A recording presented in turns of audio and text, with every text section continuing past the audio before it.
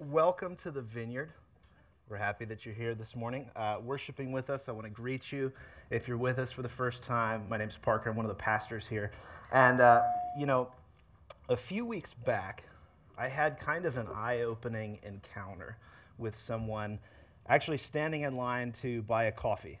And so I'm standing in line to buy a coffee, and I felt prompted by the Holy Spirit to turn around and offer to buy the woman's coffee who was in line behind me. And so, she was appreciative, and we just talked for a minute about her life, and I shared a little bit about who I am, and it was really kind of a non-event. And we both went our separate ways. I'm sure I'll see her again. We frequent the same coffee shop. There was really nothing profound about that interaction.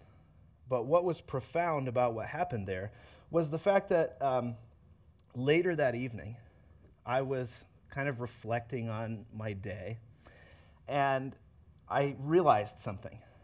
I realized that when I asked that woman if I could buy her coffee, that was the first time that I had done that in about 2.5 years. And that might not sound significant, but this is something that I used to be in a regular habit of doing. It was one of the main ways that I connected with strangers. As an introvert, it's terrifying to me to talk to strangers. But it's an easy on-ramp to buy somebody's coffee who's in line behind you, and you strike up a little conversation, and you make a little connection, and sometimes it's meaningful. And I've had some powerful prayer encounters that started that way. And so as I was reflecting, the Holy Spirit pointed out to me, he said, you used to do this all the time, and you haven't really been watching for opportunities. You haven't been listening for my prompting to do things like this. And as I reflected further on maybe what might be at the root of that, I started to recognize some patterns in my life. I actually realized that I've been less generous in my day-to-day life than I think Jesus would have me be for a long time. And so, I reflected on that, I repented for that, and I realized that I had kind of had a little bit of a scarcity mindset, that I had failed to trust God for some of the smaller things in my life, and that, for me, generosity had started to almost fall into the bucket of planned generosity. It was the only time that I was generous. If it fit into the budget, if it was a budget line item, then I could be generous.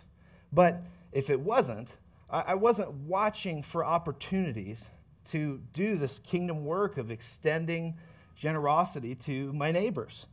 And, the reality of the situation that we are all in is that we're experiencing, the fallout of a global pandemic, global supply chain issues, rising interest rates, inflation, economists. I just heard this conversation between a few economists on the radio the other day, and they were debating whether or not the world economy is slipping into what they would classify as recession. Now, we don't often talk about the news or current events in our talks here, but I think that the situation that the world is in calls for a return to a generous mindset, the generous mindset that Jesus calls us to, because it's countercultural. It flies in the face of everything that's going on around us. And I want to give you a little disclaimer, because I feel like I should. We don't talk about money a lot here. I looked back through the archives, and it's been about 2.5 years since we even talked about money here at the Vineyard. And honestly, as the cynic of cynics, most of the time, when pastors talk about money, I usually turn away, because so many people have been taken advantage of financially in the name of Jesus. And I think that we can all agree that that's atrocious, that's sin, and it's something that should be repented of. However, the Bible is full of advice and wisdom from Jesus himself about wise living and wise living with everything that God has given us.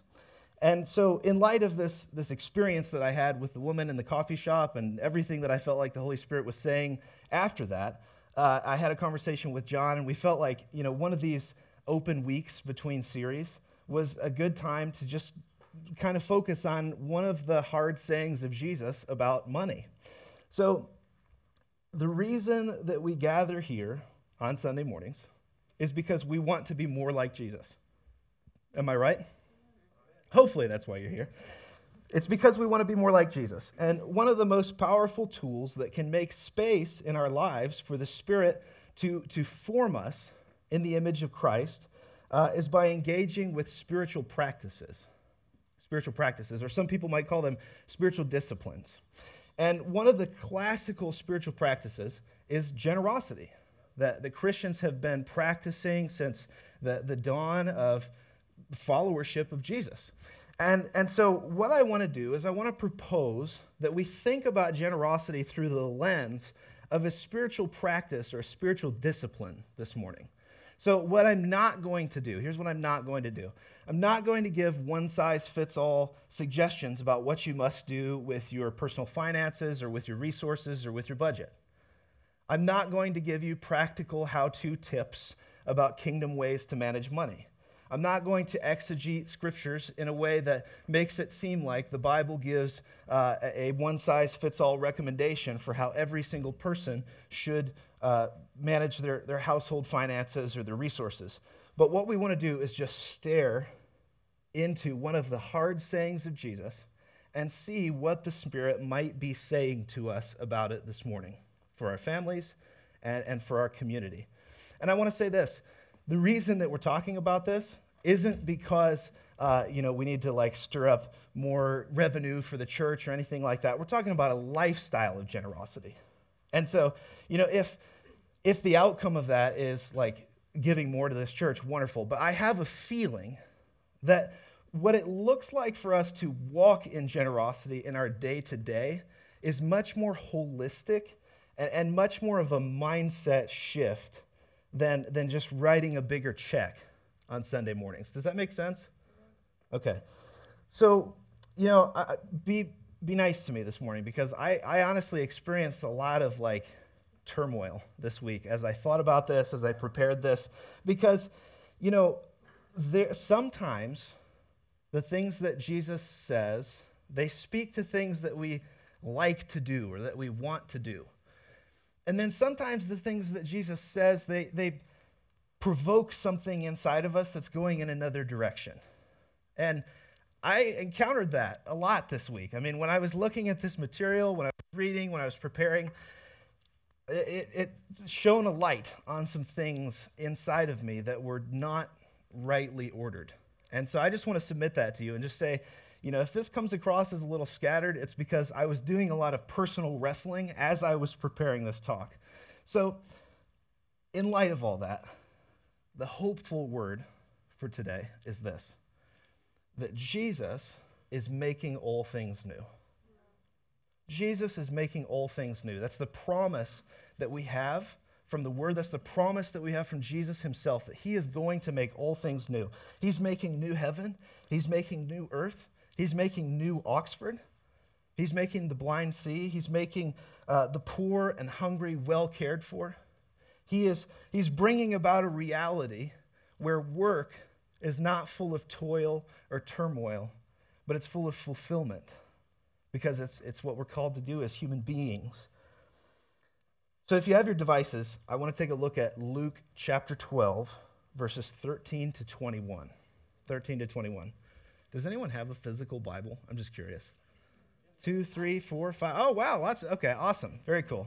Well, those of you who don't have devices, you can turn your Bibles to Luke 12. But in this passage, Jesus is teaching a crowd, and he's kind of addressing this mass of people. And someone calls out from the crowd, and they ask Jesus to help. This man asks Jesus to help him and his brother divide an inheritance fairly. And so he kind of shouts this question out, and this is sort of the cultural context that we're in for Jesus' teaching, right, is that people would just call out questions, and Jesus would address them. And so Jesus says this. He says, "Watch out. Be on your guard against all kinds of greed. Life does not consist in an abundance of possessions." And he told them this parable. The ground of a certain rich man yielded an abundant harvest. He thought to himself, "What shall I do? I have no place to store my crops." And then he said, "This is what I'll do. I will tear down my barns and build bigger ones, and there I will store my surplus grain. And I'll say to myself, you have plenty of grain laid up for many years. Take life easy. Eat, drink, and be merry. But God said to him, you fool, this very night your life will be demanded from you. Then who will get what you have prepared for yourself? This is how it will be with whoever stores up things for themselves, but is not rich toward God. So Jesus often speaks these sayings that really cut to the heart of our affections as people, right? Because immediately when I read this, all these objections start to rise up in my mind. Well, what do you mean, Jesus? What are you saying about leaving an inheritance for my kids? What are you saying about investing wisely? What are you saying about, having so that I can advance the kingdom and having so that I can do good in the community? Right? And I start to come up with all these things that make me uncomfortable about what he has said here. So in other words, Jesus is saying, be careful. Greed is a liar, and it will trick you into thinking that life is about what you can get.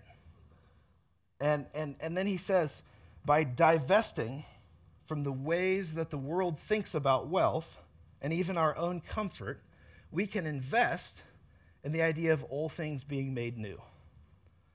I want to pause here because this is a scripture that's often abused when we talk about money. When I say divesting from the way that the world thinks about managing wealth and investing and advancing the kingdom, what I mean is not empty your savings account and give it to the church. Okay? That's not what I mean.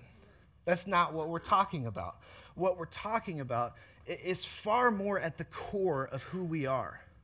It has to do with where our attention lies, with where our affections lie, with what it is that our heart longs for. That's what Jesus is talking about here. And so he goes on a few verses later. He says, do not be afraid, little flock, for your Father has been pleased to give you the kingdom. Sell your possessions and give to the poor. Provide purses for yourselves that will not wear out, a treasure in heaven that will never fail, where no thief comes near and no moth destroys. For where your treasure is, there your heart will be also. Now, throughout the teachings of Jesus, he uses hyperbole often. This is not hyperbole. Jesus will say things that are intentionally extreme to provoke a response from the people he's talking to, or to poke a cultural issue right in the eyes.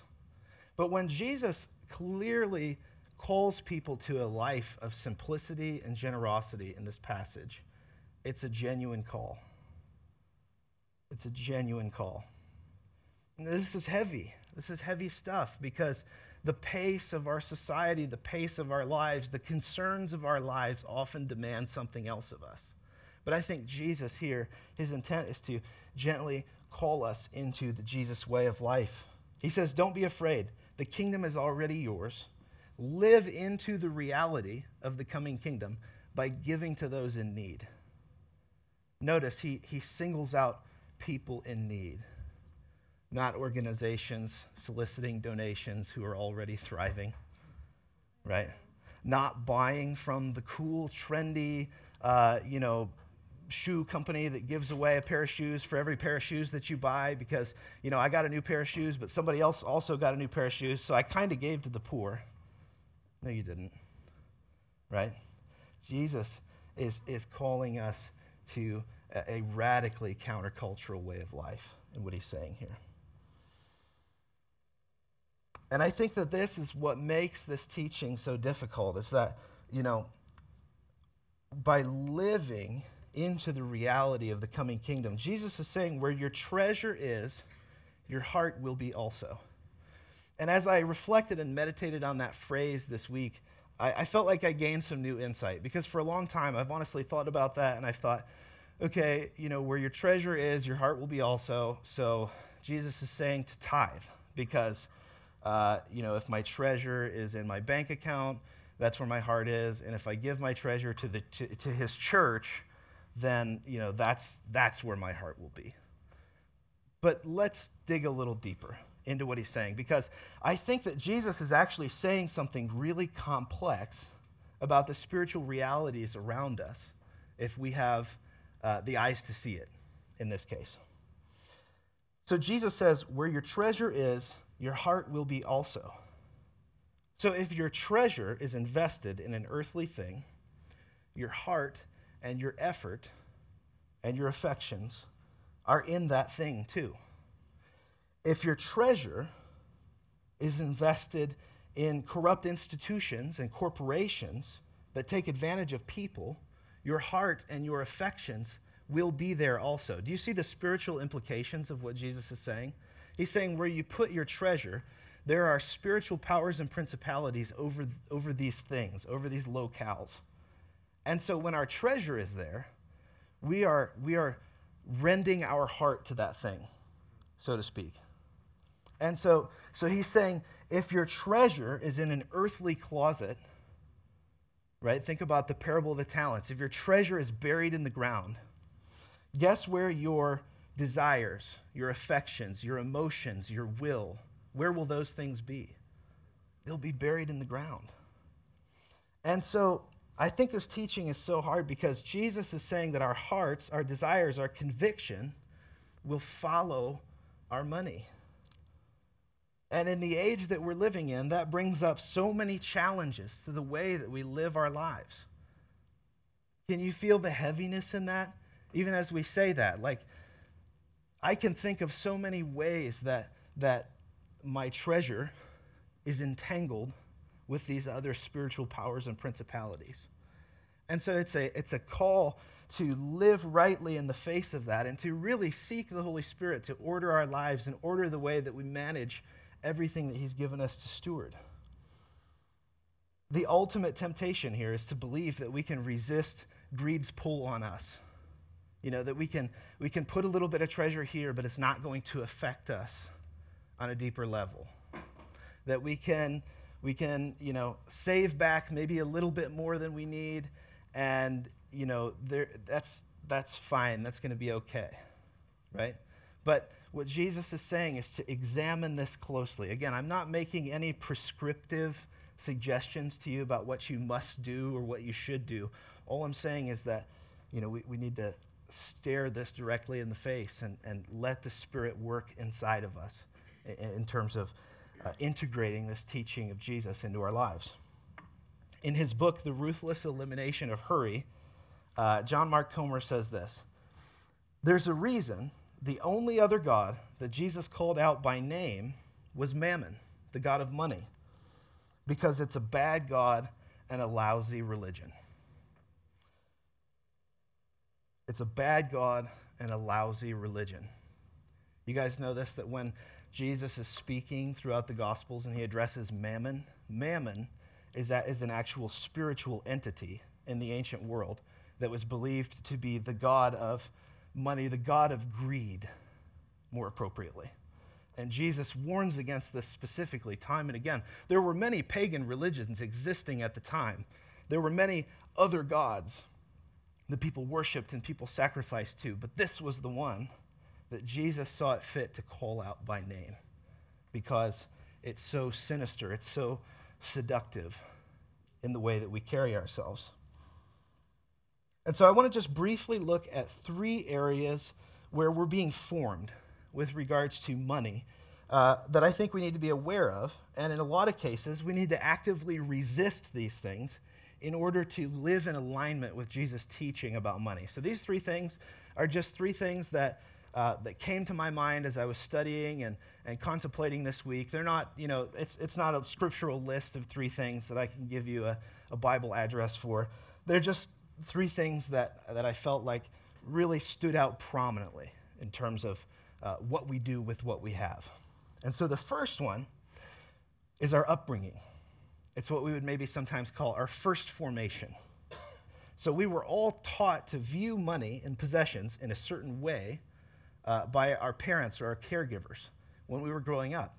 And regardless of how old you are, that's still affecting you. It just is, because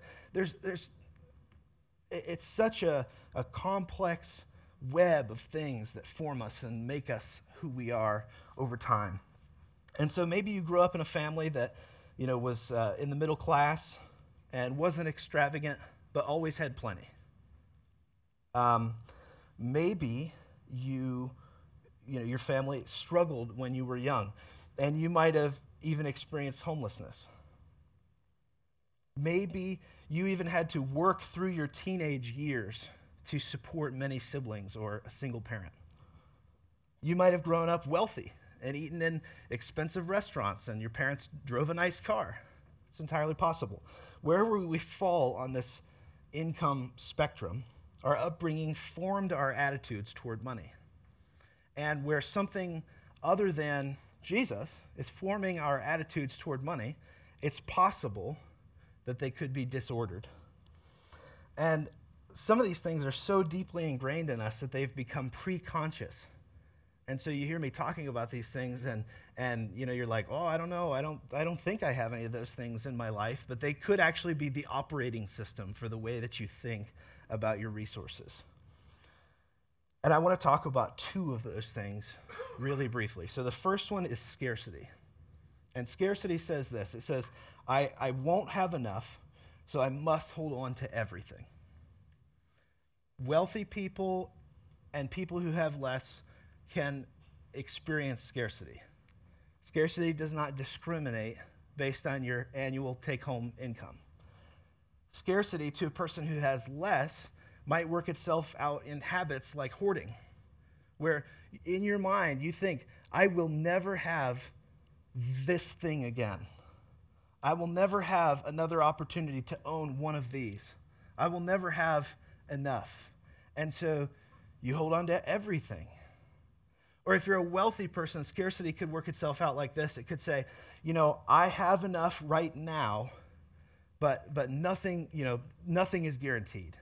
And so I need to pack away and hoard as much wealth and as many resources as possible, because the day may come when I don't have enough. So that's scarcity. Proverbs 11:25, I love this. It says, a generous person will prosper. Whoever refreshes others will be refreshed. Sometimes we can get confused about generosity and forget that it's about people. Generosity is about people. We're talking about being generous one to another as a way of living, the way that Jesus was. Now, give to worthy causes, give to charities, give to churches, whatever. That's wonderful. But interpersonal generosity, whoever refreshes others will be refreshed. And so I think there's an invitation from the Spirit in that scripture to be looking for opportunities to refresh others, so to speak, because refreshing will come to your spirit through that. The other pitfall in our first formation is extravagance. And extravagance doesn't consider limits, and it doesn't know how to say enough is enough. And so that could happen, again, to anyone on this spectrum of income. Extravagance for a wealthy person, we can imagine what that might look like, right? They're living in a mansion, and they have many fancy cars, and they wear the most expensive clothes, right? That's the picture that we have of extravagance. But extravagance also can work itself out in people who don't have as much. I have caught myself in patterns of extravagance, and my income is not extravagant. But I have caught myself not understanding when enough is enough, when enough clothing is enough clothing, when enough food is enough food, right? That's extravagance. And it's something that we have to really look these sayings of Jesus in the face, again, and let the Spirit work from inside of us to get that mindset and get that mentality out of our lives. So extravagance. The second area that I think we need to actively resist in terms of letting Jesus form the way that we think about money is culture. It's our culture. The sayings of Jesus that have to do with wealth and possessions are the hardest ones for us to live into because of the fact that our culture is so informed by greed and consumerism. And I could go on for days about this. This section of my talk was very bloated last night, and I had to do a lot of trimming. But, I was recently reading a really interesting biography about one of the wealthiest people to ever live. It's called Titan, by a guy named Ron Chernow. It's about John D. Rockefeller.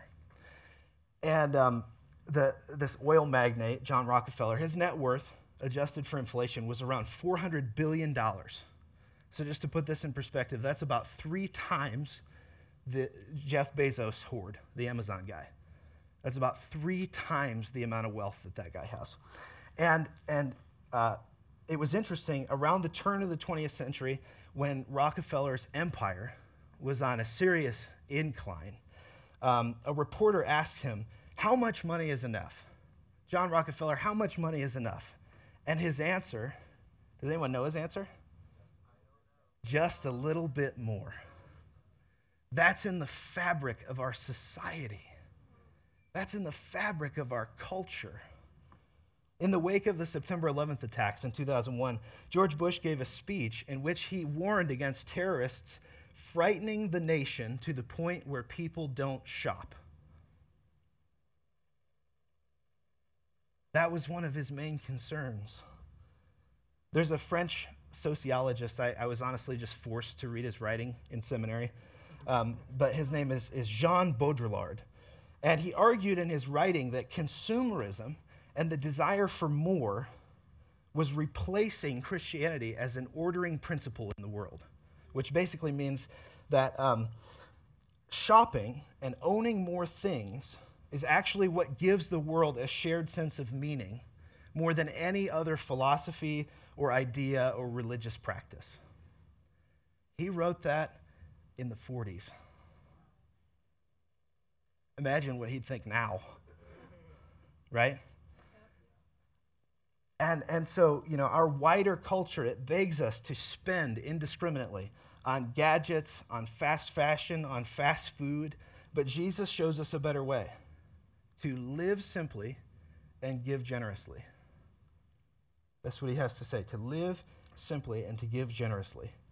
And so we must partner with the Spirit to learn to delineate between needs and wants. A very important distinction that has kind of been lost to time, right?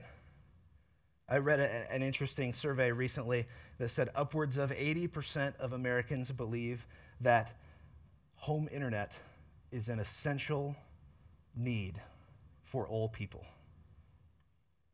Now, many of our jobs demand that we have home internet, and I understand where that sentiment is coming from. But isn't that interesting? That we live in an age when the overwhelming majority of people would consider home internet to be one of the most crucial things needed for survival. Add it to the list: food, water, shelter, home internet. And the third thing, and probably the hardest one to resist or to do anything about, is our circumstances and our habits. We have the most control and we have the least control all at once, right? And the question that I'm often asking myself when it comes to money and possessions is, what is the highest good for myself, for my family, or for those I care for the most?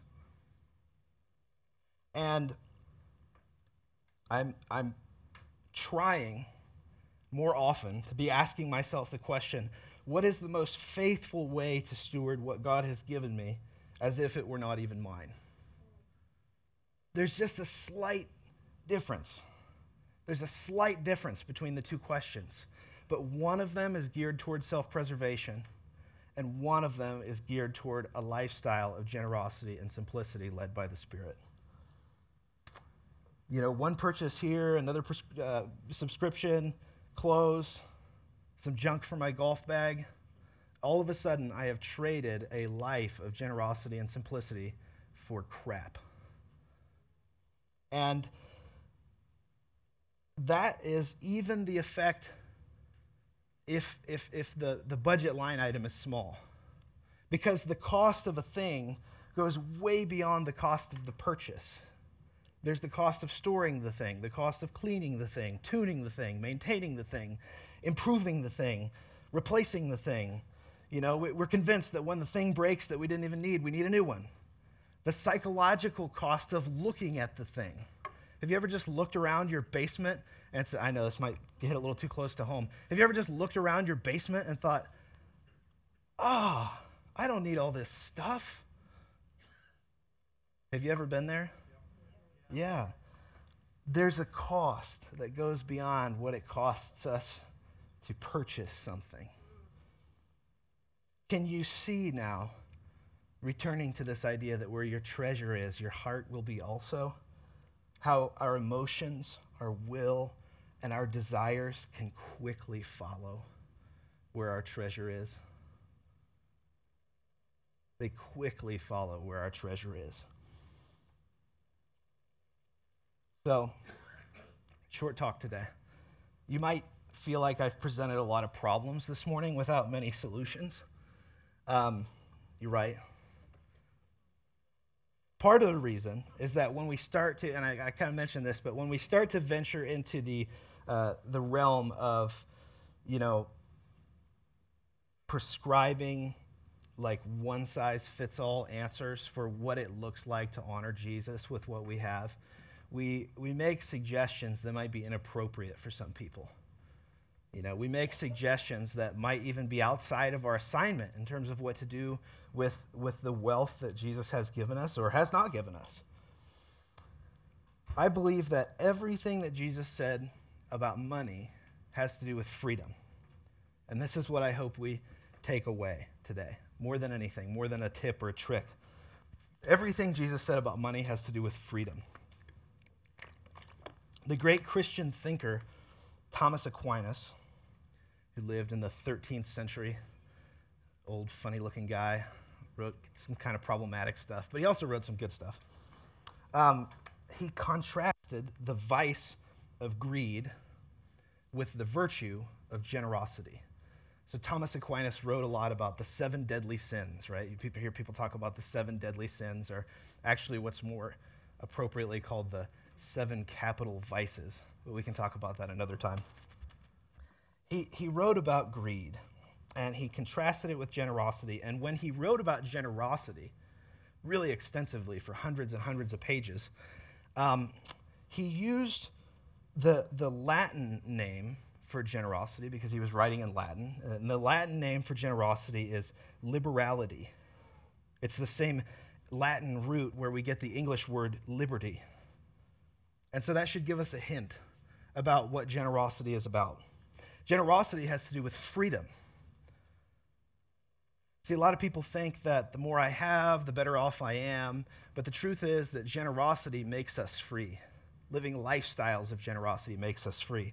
It has to do with freedom from attachment to things, and it has to do with freedom from the promise of the things that money can buy when we truly embrace it. In Thomas Aquinas' thinking, the generous person's free and open attitude contrasts with the greedy person's preoccupation with possessions and their white-knuckle grip on money as mine. When he talks about generosity, he's talking about the fact that regardless of how much money we make or how much we have in the bank or what our pool of resources is like, greed will sneak in without a doubt, and it will cause us to start thinking about our resources as ours. And generosity is an invitation to start to think about our resources as God's and truly stewarding something that God has given to us. In her book, Glittering Vices, Rebecca DeYoung puts it like this. She says, "The test of generosity is whether you find giving things away easy and enjoyable." And I'll be honest, that's not necessarily the case for me. And I suspect that many of us wrestle with that. But even when the Holy Spirit prompted me to buy that woman's coffee last week, I had a moment where I was like, And I got to tell you, she ordered kind of an expensive drink. She was like, oh yeah, let me get this with an extra shot of this and a few pumps of this and that and oat milk. And I was like, oh geez, okay. Right, exactly. And so I was like, okay, Lord.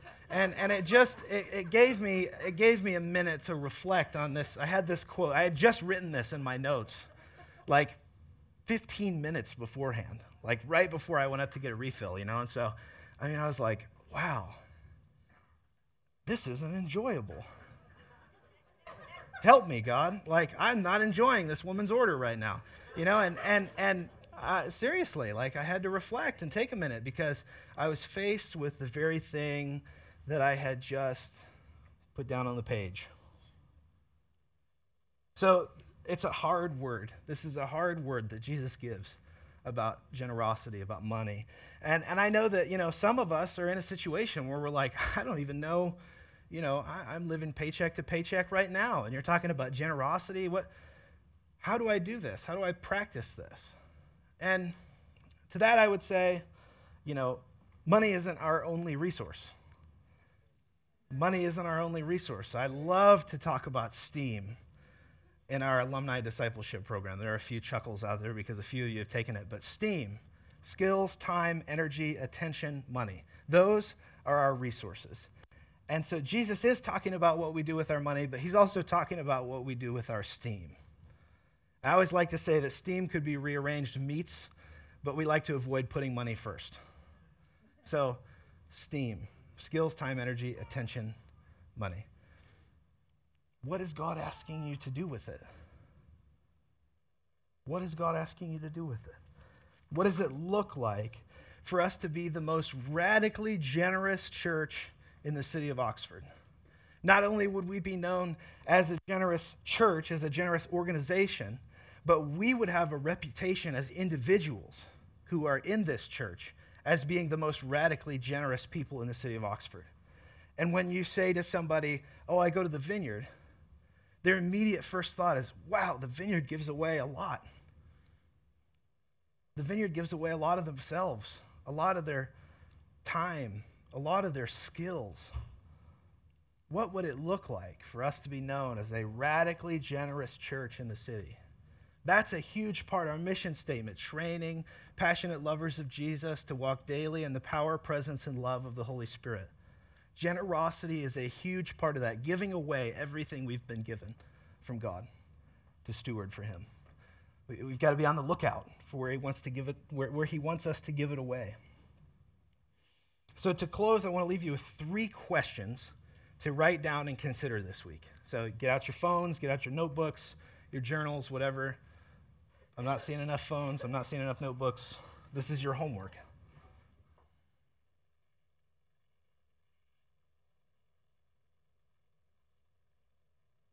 Everybody ready? Yep. Okay. All right, here we go. 3 questions for you to reflect on with the Holy Spirit this week. Journal about them, contemplate, just take some time with these. Number 1, how am I stewarding what I have in a way that demonstrates God's provision for me?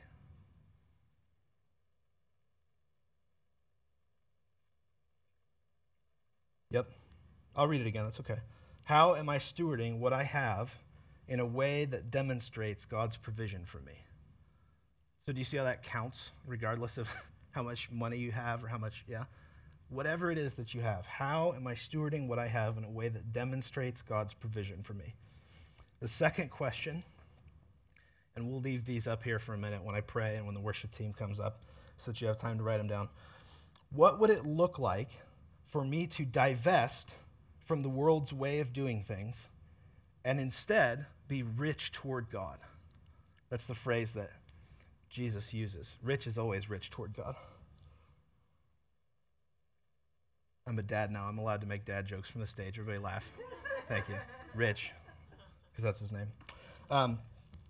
What would it look like for me to divest from the world's way of doing things and instead be rich toward God?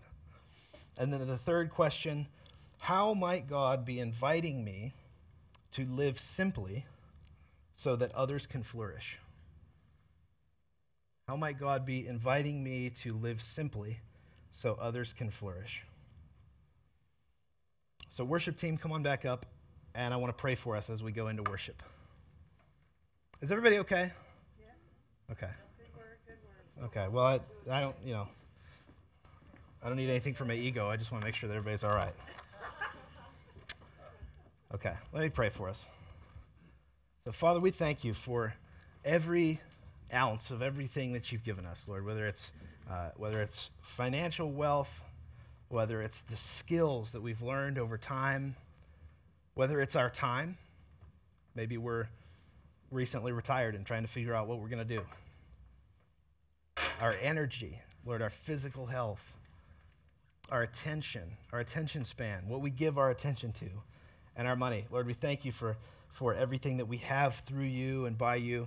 And Father, I ask that this vision of being a generous church in the city would be one that you give us strategies and wisdom and insight to implement on a personal level and on a church level, on a strategic level. God, we love you. We love your wisdom. And so, Father, we ask for it right now in Jesus' name. And God, we ask that you would be showing us opportunities to live simply the way Jesus lived simply. That where there's excess in our lives, where we have too much, where we're buying too much, where we're spending too much, where we're holding on to too much, we just invite you to put a finger on that, as hard as it might be for us to hear, so that we can be faithful to your way of living. In Jesus' name, amen.